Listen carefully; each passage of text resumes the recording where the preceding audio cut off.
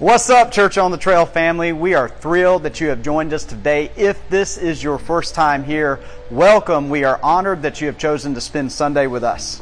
We have several exciting events coming up at Church on the Trail that we want to share with you. On July 7th at 6 p.m., the 412 Student Ministry will have a cookout. You can find the address on our church website under our events page or in the worship guide. If you have any questions about this night, you can email Stephen Fortenberry. We hope to see you there. Our first ever VBS is coming up fast. Come join us as we take your kids on an epic adventure that explores God's goodness. The dates for this event are July 10th through 12th, and this takes place in the evenings from 6 to 8:30 p.m. And it's available for kids that are in the ages of 4 to 11. Now, your child must be 4 on the day of registration. No sneaking no 3-year-olds in. You can register your child at churchonthetrail/events, and hurry up, the deadline is looming. Make sure you fill out one registration form per child. There will also be a volunteer meeting for this week on July 7th at 6 p.m. For any additional information about VBS or the meeting, you can contact Allison Judah. July 13th through 21st is the Columbus Mission Trip. Come join us as we partner with multiple organizations and serve our community. You can visit our church website under the events page to see how you can volunteer. If you would like more information, you can visit us out in the lobby at our Missions Corner. If you have made Jesus the leader and forgiver of your life, taking the God plunge, that's what we call baptism around here, that's the next step. Our next baptism is on July 21st, and there will be a kids' God plunge party on July 28th. Visit the Connections desk for more information. Again, welcome to Church on the Trail, where we love the Lord and there's no perfect people allowed. All right, isn't that cool? Welcome, everybody. Thank you guys for being here. Today we are starting a brand new series of messages called Relationships by the Book. And can you guess what book we're referring to in the by the book part? Anybody? That's not a rhetorical question. That's an actual question. By the Word of God, by the Scriptures, by the Bible. So we're going to be talking about relationships in light of what Scripture teaches us about healthy relationships. So, a quick question. How many of you are in a relationship? Facebook official, in a relationship? Just kidding about the Facebook official part. It was kind of a baiting question. And the reason is because when someone asks you, are you in a relationship, the first thing that comes to our mind is, am I single or am I dating, engaged, or married? Honestly, that's what most of us think. When you've got a friend that's single, and then on social media they say they're in a relationship, you're like, whoa, when did that happen? Then you start, judging people. So that's how it works, right? Most people think, am I in a relationship? Am I dating? Am I engaged? Am I married or not? That is not what we're talking about here. Do you realize that every single one of us is in a relationship, regardless of your romantic status? If you are connected to any other human being, you're in a relationship. Actually, we're in hundreds and hundreds of relationships. Even if you don't have family, even if you don't like people, even if you've sworn off dating or ever getting married or getting married again, do you work? Do you buy and sell? Do you interact with human beings? You're in a relationship. Are you a citizen of these great United States of America, whose birthday we celebrate in just a few days? We are in a relationship. We're all connected. So what we're going to do over the next several weeks is we're going to talk about relationships, and we're going to try to gain and glean wisdom from the Scriptures about how we can really hopefully access the miracle power of God into our relationships. See, we're all in relationships, and here's the other thing about relationships, and I'm just kind of setting you guys up, putting out a few disclaimers there. Something that's very important to remember when we're in relationships. We talk about this in our Thursday night men's meeting, Trailblazers, shameless plug, every Thursday night. that's not our nation's birthday, on Thursday nights we gather at 6:30 here, and we got this one phrase we say in our Men's Trailblazers meeting, and it is, keep in mind, none of us are normal, right? We're all strange, are we not? You guys are looking at me like, well, I'm not strange. Oh, you may be the most strange if you're denying. None of us are normal. And so we've all got a little bit of weirdness in our lives. And the weirdness about us affects how we relate to the people in our lives. The people who are close family members, the people we're romantically involved with, or the people that we interact with at a much more distant or shallow level. Our weirdness affects our relationships. We're all crazy, are we not? Honestly? In fact, I believe that when people start dating, one of the first questions they should be required to ask of each other is, what kind of crazy are you? And then they exchange craziness stories, and then as a dating relationship develops, then they have two main challenges. Number one, see if their craziness is compatible. And number two, controlling their hormones until they get married. Speaking of hormones, which, how often does a sentence start with that in church? But speaking of hormones, just so you know, there's a portion of this message today that will be rated PG-13. So if you have your children with you, I just want to give you fair warning. And if you are a young adult or a teenager sitting with your parents, be warned, you're going to be grossed out. It's not going to be crude. It's just going to make everybody super uncomfortable for a few minutes. But it's later, and you don't know when it's coming. So, it's going to be cool. Don't panic. It'll be fine. But in our relationships, we need help. We need guidance. We need wisdom. We need healing. You see, the relationships in our lives are the source of the greatest joys that we have. I mean, some of the best parts of our life and the best parts of our world come from the people that we're connected with. However, it's also true that the greatest pain that we ever experience at different times in our lives, our greatest damage that is done to us, is done through relationships. So a lot of our hurt, the majority of our joy and the majority of our pain has come from the relationships that we're in. So it's good to kind of put that out there and recognize this is why that truth alone, and I think you guys agree with me that's a good assessment. That is why it is super important that in the house of God, in the community of faith, that we make space and time to talk about relationships, to talk about what does God have to say about these relationships. I think that if you can, do everything, just do everything you can to be a part of these next few discussions on Sunday mornings. Don't miss out, because I think we're gonna find stuff that ends up being super helpful to us. We are all shaped. Our life, the way your life is right now, and I don't know how you might describe your life. You might give your life a thumbs up, a thumbs down, or a kind of a or there's probably about 11 categories of your life, and you could grade each of those. But however your life looks and feels and is playing out right now, do you know what the major number one contributor to how your life has turned out has been?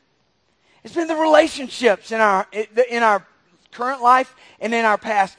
Relationships have shaped us. We are who we are because of the relationships in our life. And that's for good, and that's for it's for good, bad, and ugly. And so we're going to take time to look at it. Okay, so then the question would be, so if my relationships have shaped me up to this point, and if I've got some difficult relationships now, Is there any hope for me? The good news is, yes, there's hope for all of us.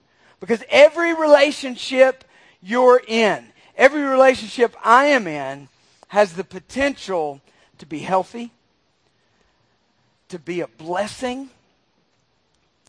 It has the potential to bring joy and encouragement and mojo into my life and into the life of others. Every relationship in your life has the potential to do damage to the kingdom of darkness and to stop doing damage to each other.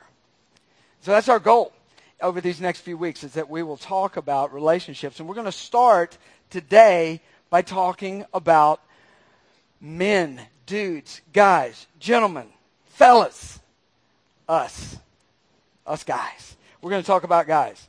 So I want to let you know that if you are connected to a male human being in any way, shape, or form, this conversation, I believe, will be helpful for you today. Okay, so we're not just talking about romantically connected, although we're going to talk about that some, i.e. the hint I gave you a moment ago. So we're going to talk about that a little bit. But if you are related in any other way, be it through family, whether you're you have a dad, whether you have a son, you are a father, you are a son, whether you work around guys, whether you have brothers, cousins, whatever the case, maybe you serve on a ministry team here at Church on the Trail with other guys or with men. Listen, if you'll just kind of perk your ears up, maybe you'll hear something that's helpful. And gentlemen, I think if we'll open our minds a little bit, we might hear something that will help us to even understand ourselves a little bit better. So we're going to talk about what guys want. That is the title of the message, What Guys Want. And I know what you're thinking. You think you're pretty sure you know what guys want, because it's kind of a short list. But here's the thing. I am going to share with you, to start off, a list of 5 things that all guys want. And these are not the obvious ones, all right? These are not the ones that you're thinking about. But I just want to share this with you because I found this to be true in my life, in the life of all my family, guys, and my friends. Are you guys ready for this? This will be life-altering. Or not, I don't know. But we might get a laugh out of it. One thing that guys want is to be able to watch the game in peace. And when I say in peace, what I mean is to be able to get so angry that I throw things and tweet derogatory stuff about fans of my rivals. That's peace when it comes to watching a game. What guys want? Tools that don't disappear magically into thin air. How does that even happen? All guys want their team to win one more championship in their lifetime. It doesn't matter if they've won 17. It's just not enough. We just want, or maybe just the first one. I don't know. It just, you know who you are. All right. All guys want for all the other motorists to stop driving like idiots. Can we just talk about that for a little while? No, we don't have time. The last thing, probably maybe the most important thing that all guys want, simply stated, the remote. We want the remote. So we're going to talk about what guys want. A disclaimer. As we discuss this, you might find yourself, if you're a gentleman here in the house today, you might listen to some of the stuff I'm going to say, and you go like, I don't see it. That may not really be me. Maybe I'm going to say some things that you can't relate to. No big deal. Don't panic. Remember, none of us are normal. We all have our different expressions of how things work, right? So you might not find this, every single thing that we say applies to you. Another disclaimer is, you might be a woman, a lady, young lady in the crowd, and you go, wait a second, I'm kind of about that. You might see some things that some traits and some motivations and some ways guys function, and you go, I'm kind of like that as well. that's cool too. There's no perfect diagram of how this works out.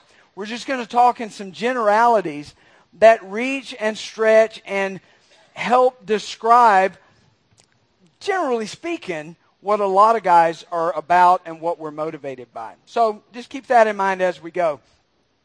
The first verse I want to show you, I want to take you all the way back in the scriptural account to the Garden of Eden, to Genesis chapter 2, verse 15, where it describes where something that God did. It says in verse 15 that the Lord God placed the man in and put him in the garden, or took the man, put him in the Garden of Eden to work it and take care of it. All right? So this is the first description of a dude and what a dude was supposed to do.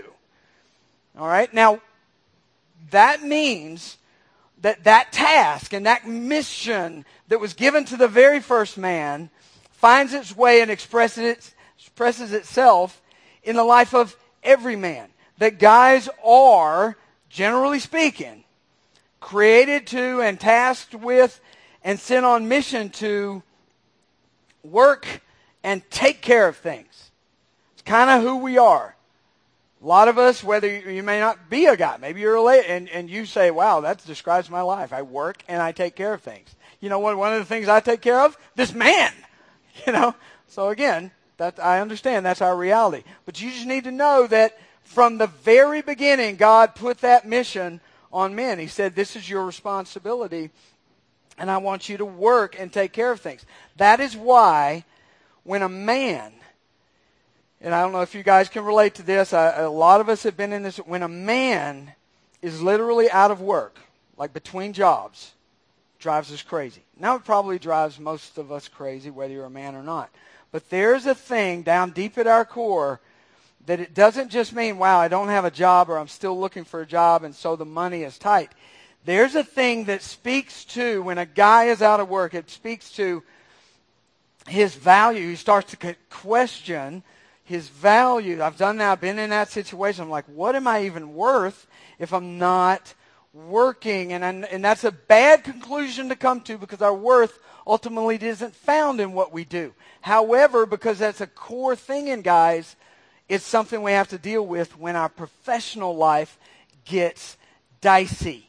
And so if you are dating or married to or know a man who is okay with being out of work, there's something wrong there. There's something that's not right about that, okay?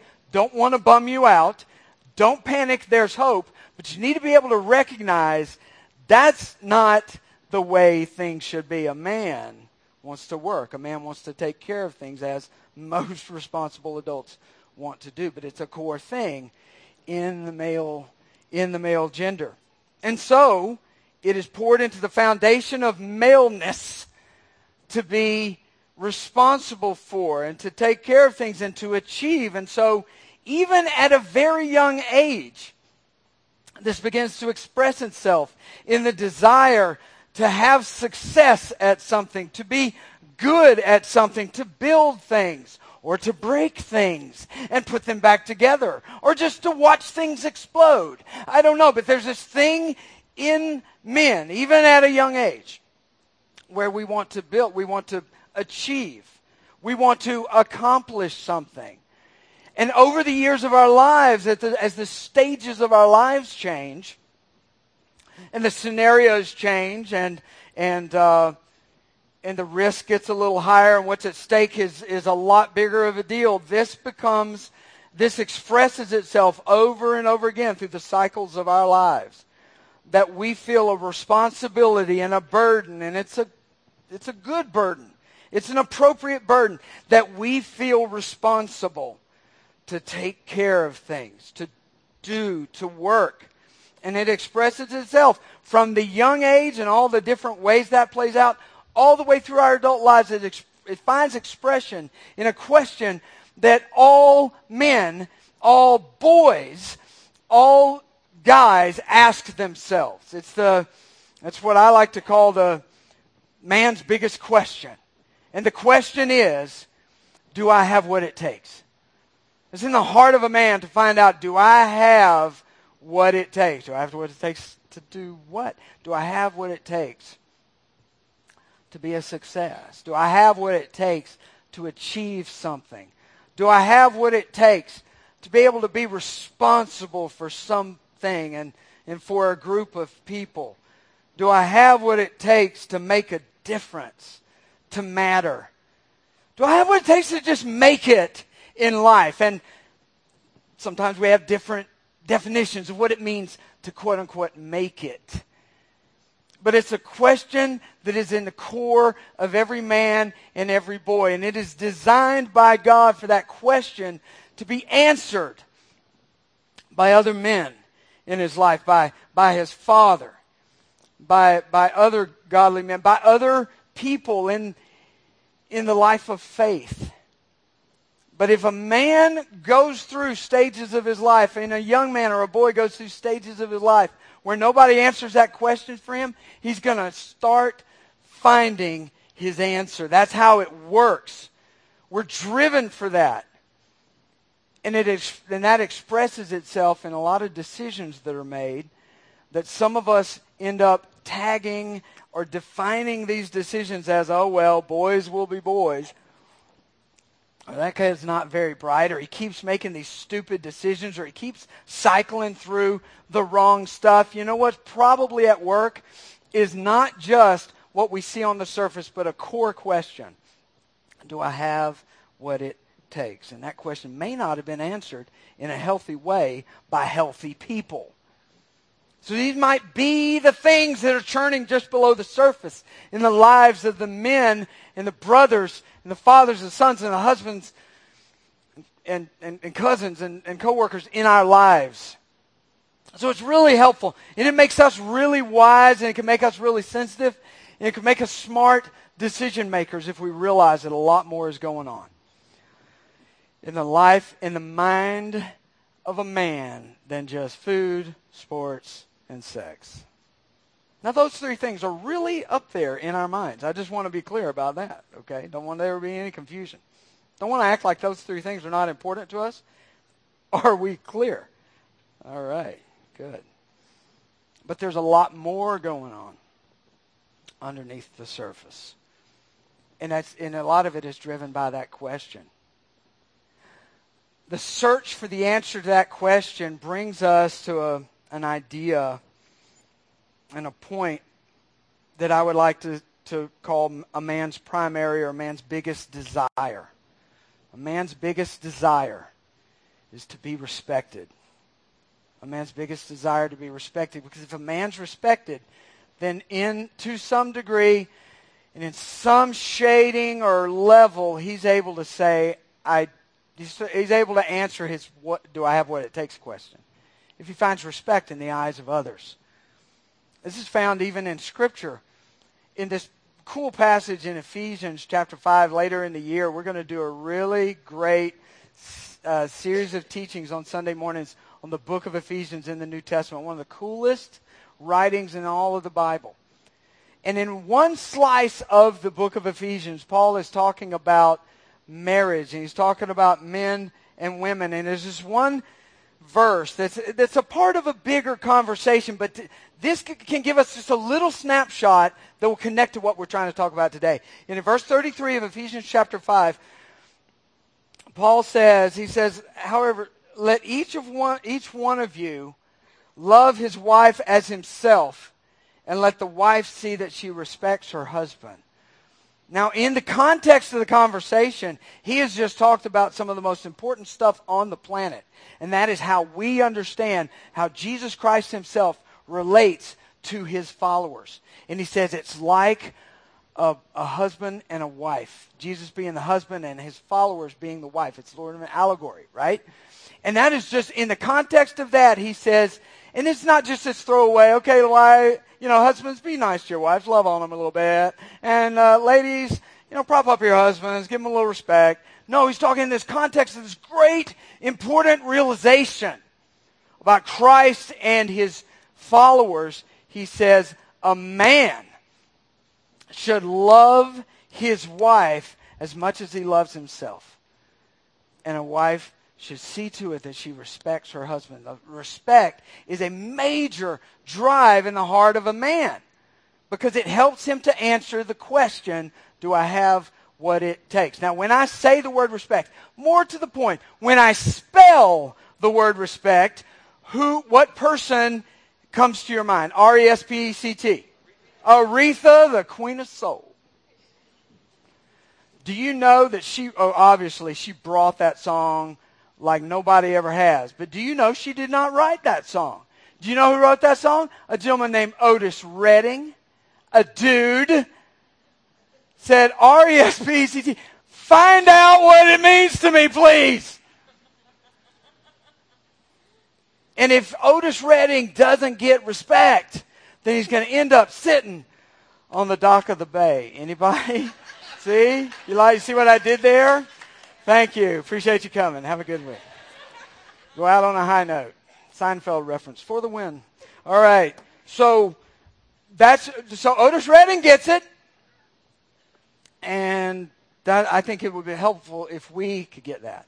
Is that we understand that respect is the driving force in the life of a man. Now here's the problem that all of us, whether we are a father or a son to a man, whether we're married to a man, whether you're working in a working relationship, a friend with another guy, and yet now you know that the respect is not just an ego-feeding, give me my props kind of thing, but it's really a core deal. The problem becomes is, what if I'm in a relationship with a guy and connected to a guy who, I'm not so sure he deserves respect based on his behavior, based on his actions. What do I do? That's kind of a bad situation, right?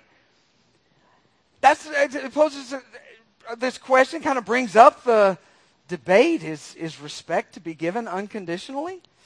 I don't know. People have different opinions on that. People have different opinions on what the Scriptures teach us about respect. But here's what I believe, and if you disagree with me, it's okay. You've been wrong before.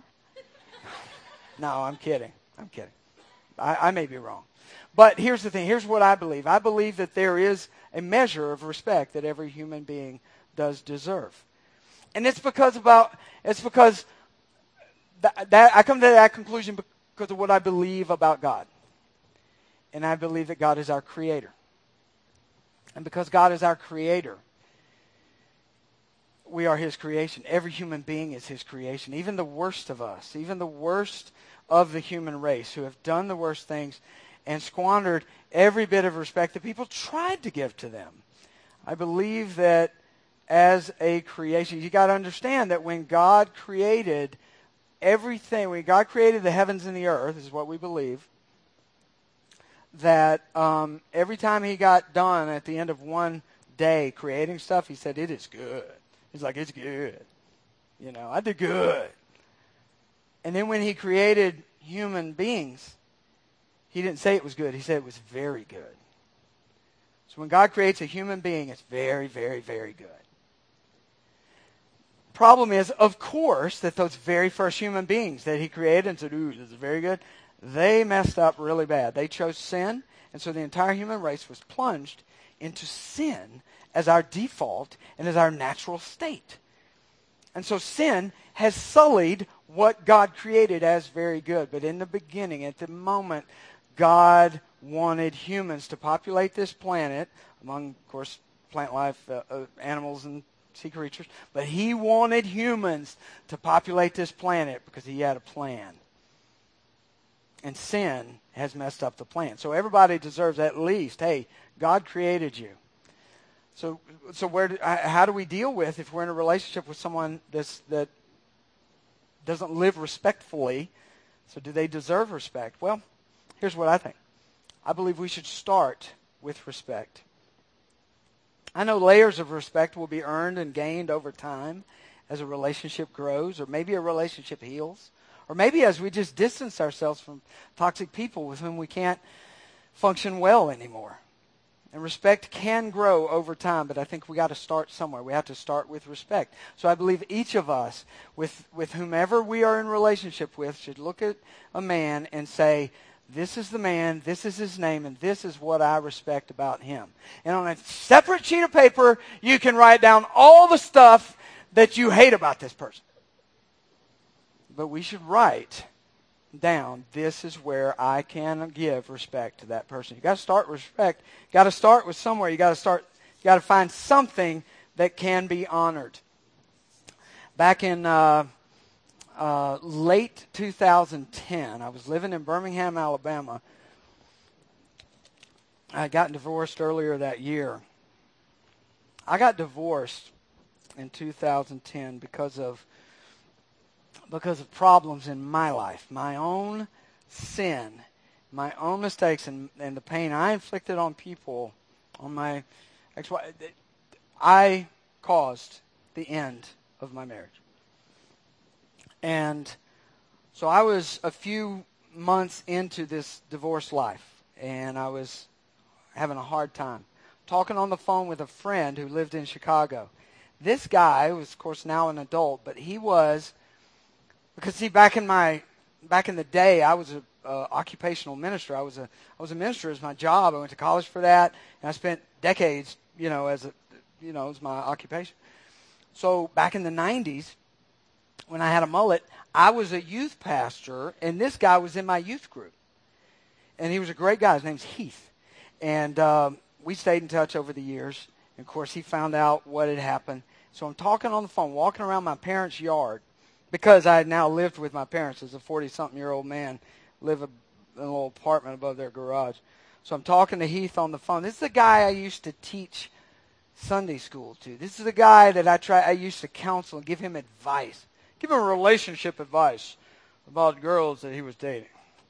And here I am, walking around Tarrant, Alabama, saying, yeah, I'm working at a Chick-fil-A, and I didn't feel like I had anything to offer the world. And Heath told me something that at the time I didn't believe. He said, Richard, thank you for sharing your story, telling me the truth about what was going on. And he said, I want you to know that I still respect you. And I listened to that, and I said, I don't think he really. That can't be true. Can that really be true? Because I don't deserve respect based on what I'd done with my life. And he said, I respect you, and I didn't really believe it, but I never forgot it.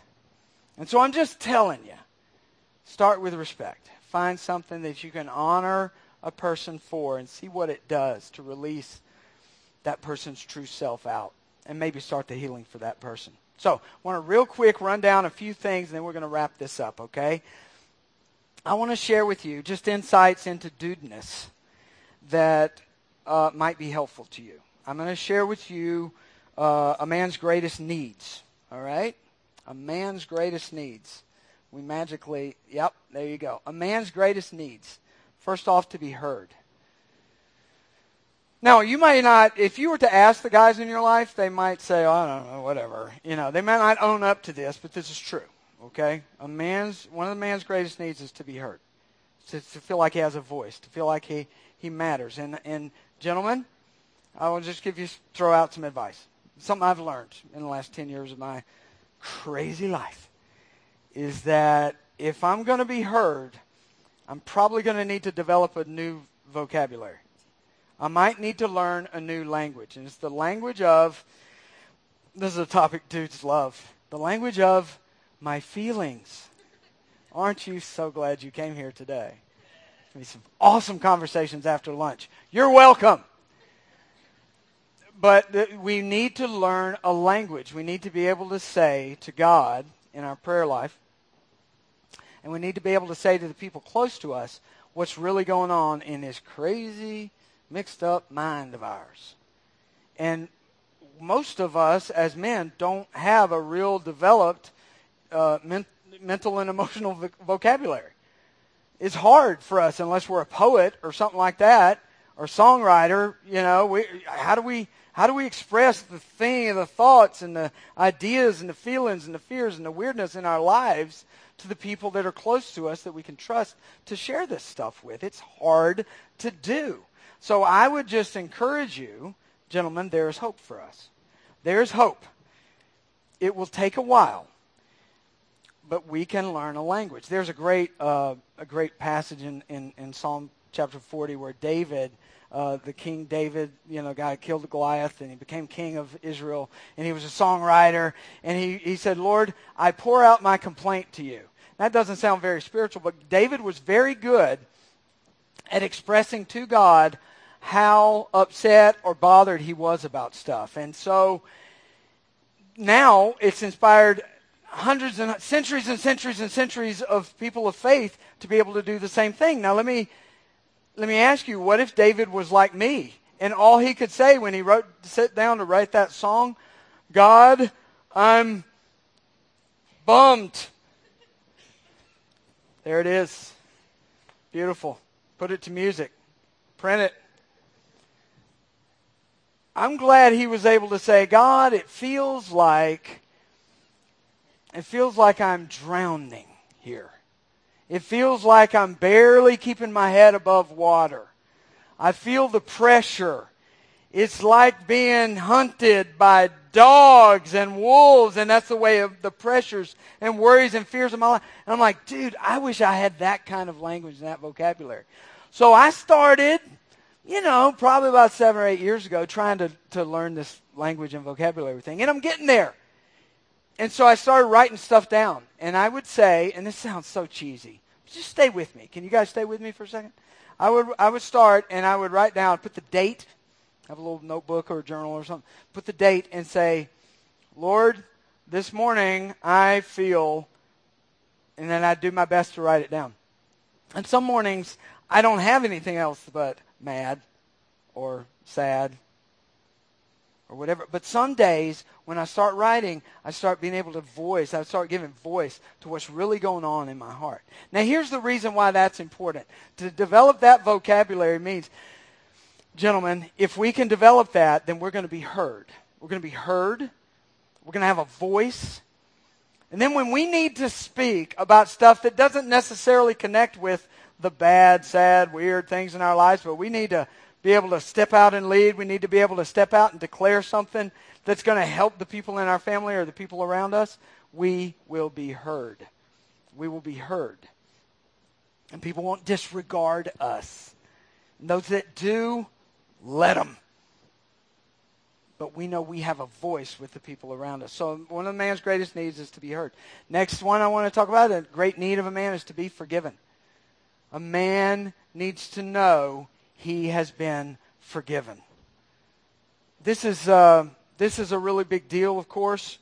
I don't know if you can relate to this, but I'm going to make a statement. All of my relationships, every relationship that I have now or have ever had, all of them have been damaged by something stupid I did.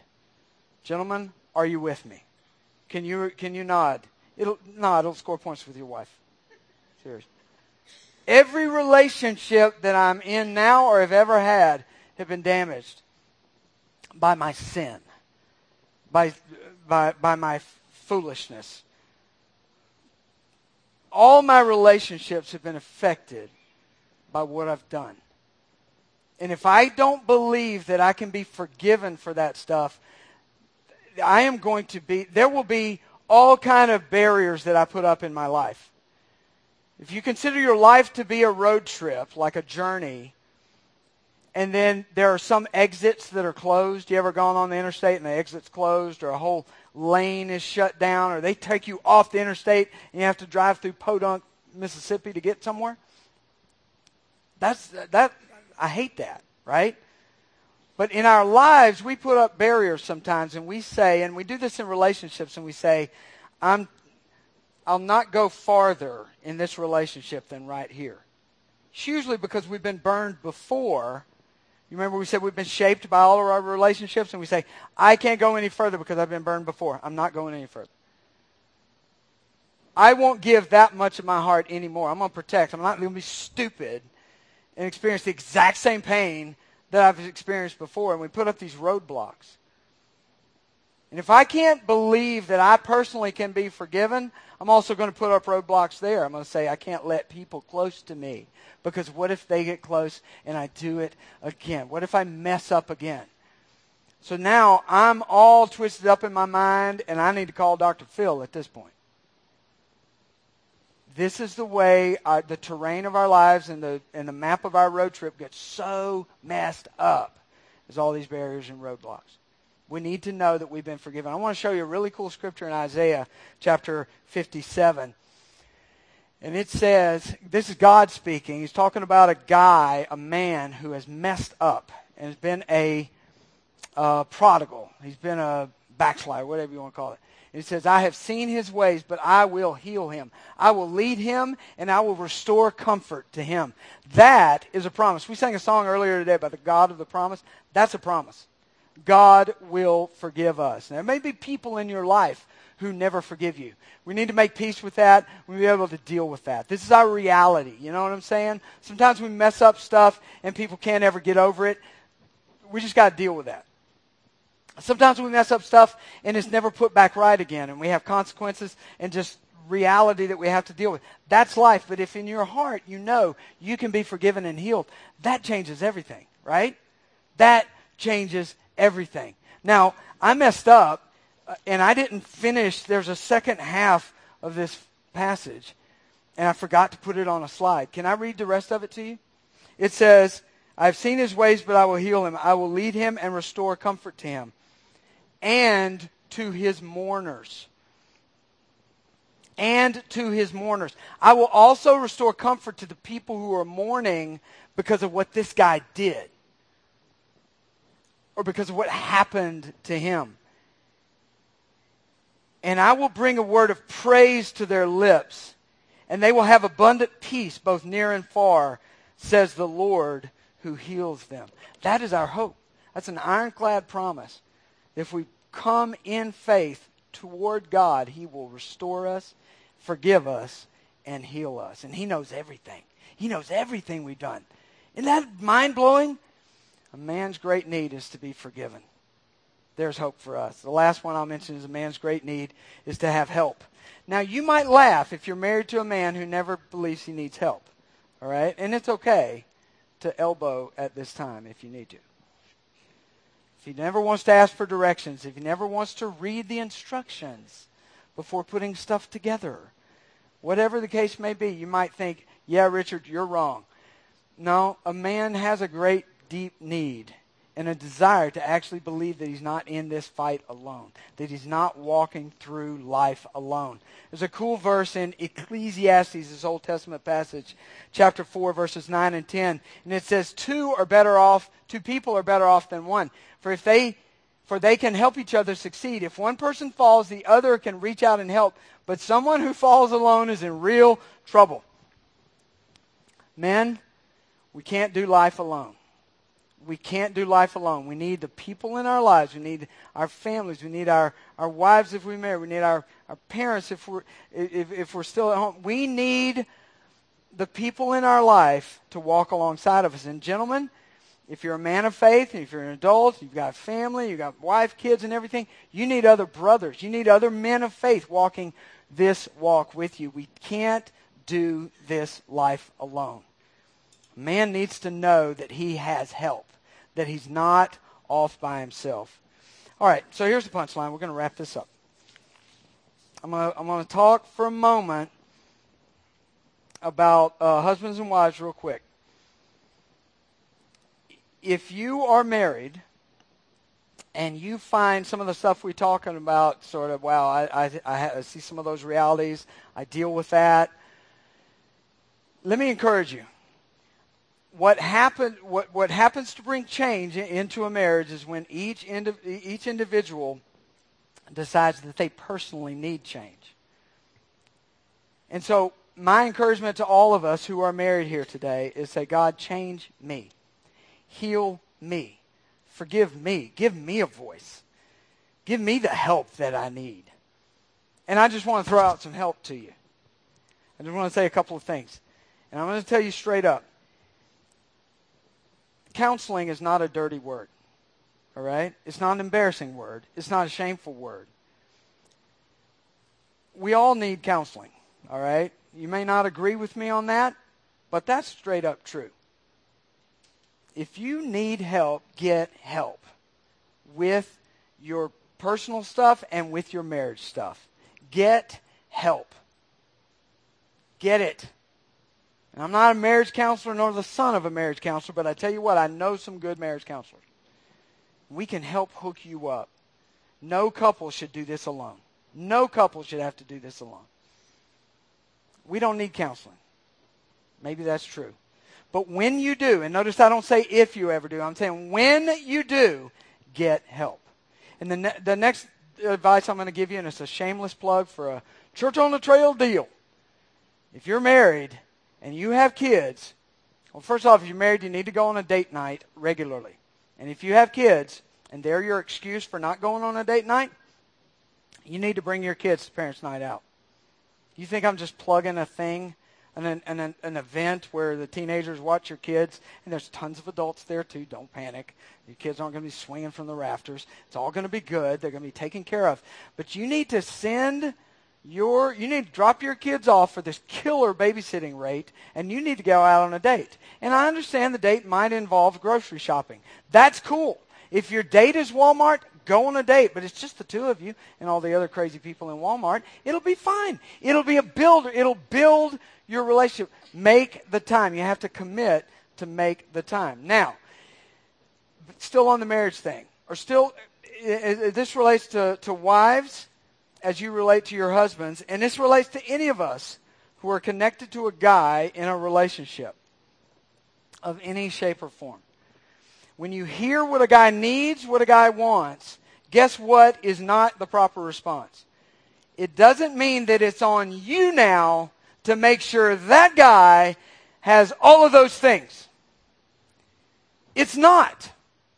You can help, and you can be wise, and you can participate, and you do have a role to play according to Scripture, and you can contribute to meeting the needs of this guy in your life. And that's a good thing. But there is a source question at play here. The source question is this. Guys are asking, where am I going to get what I need? Where am I going to get what I need and what I want? And so it's a source question. Ladies, moms, dads, sisters, brothers, cousins, co-workers, friends, I promise you, it's not all on you to make sure this guy gets everything he needs. Gentlemen, it's on us. It's on us. Look, it drives me nuts. Crazy. I work with guys who had the same kind of problems I had that led to the end of my marriage. My addiction to lust and pornography torpedoed my marriage. And I learned over the healing journey of my last 10 years that God can use my story to help other guys. You know what drives me crazy? You know what I hate in addition to the Washington Redskins? I hate when a guy says, I've got a lust problem, I've got a porn problem, and he says it's his wife's fault. That is baloney. I didn't say the